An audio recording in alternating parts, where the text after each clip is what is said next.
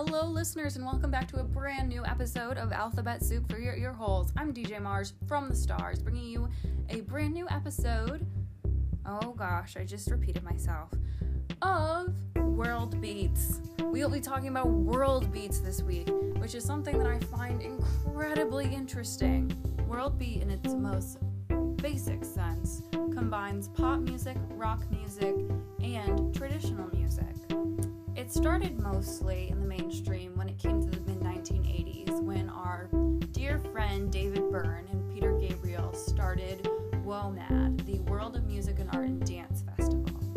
And within that, there became a movement to start celebrating a collaboration between indie record labels as well as some more traditional music and distributing that to the Western audience.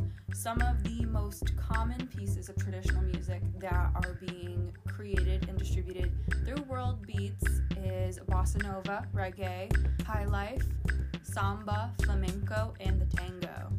I think it's a really cool genre with a lot of different people creating it that makes it so special because it's not just one small pinpoint with like 4 bands, it's millions of bands.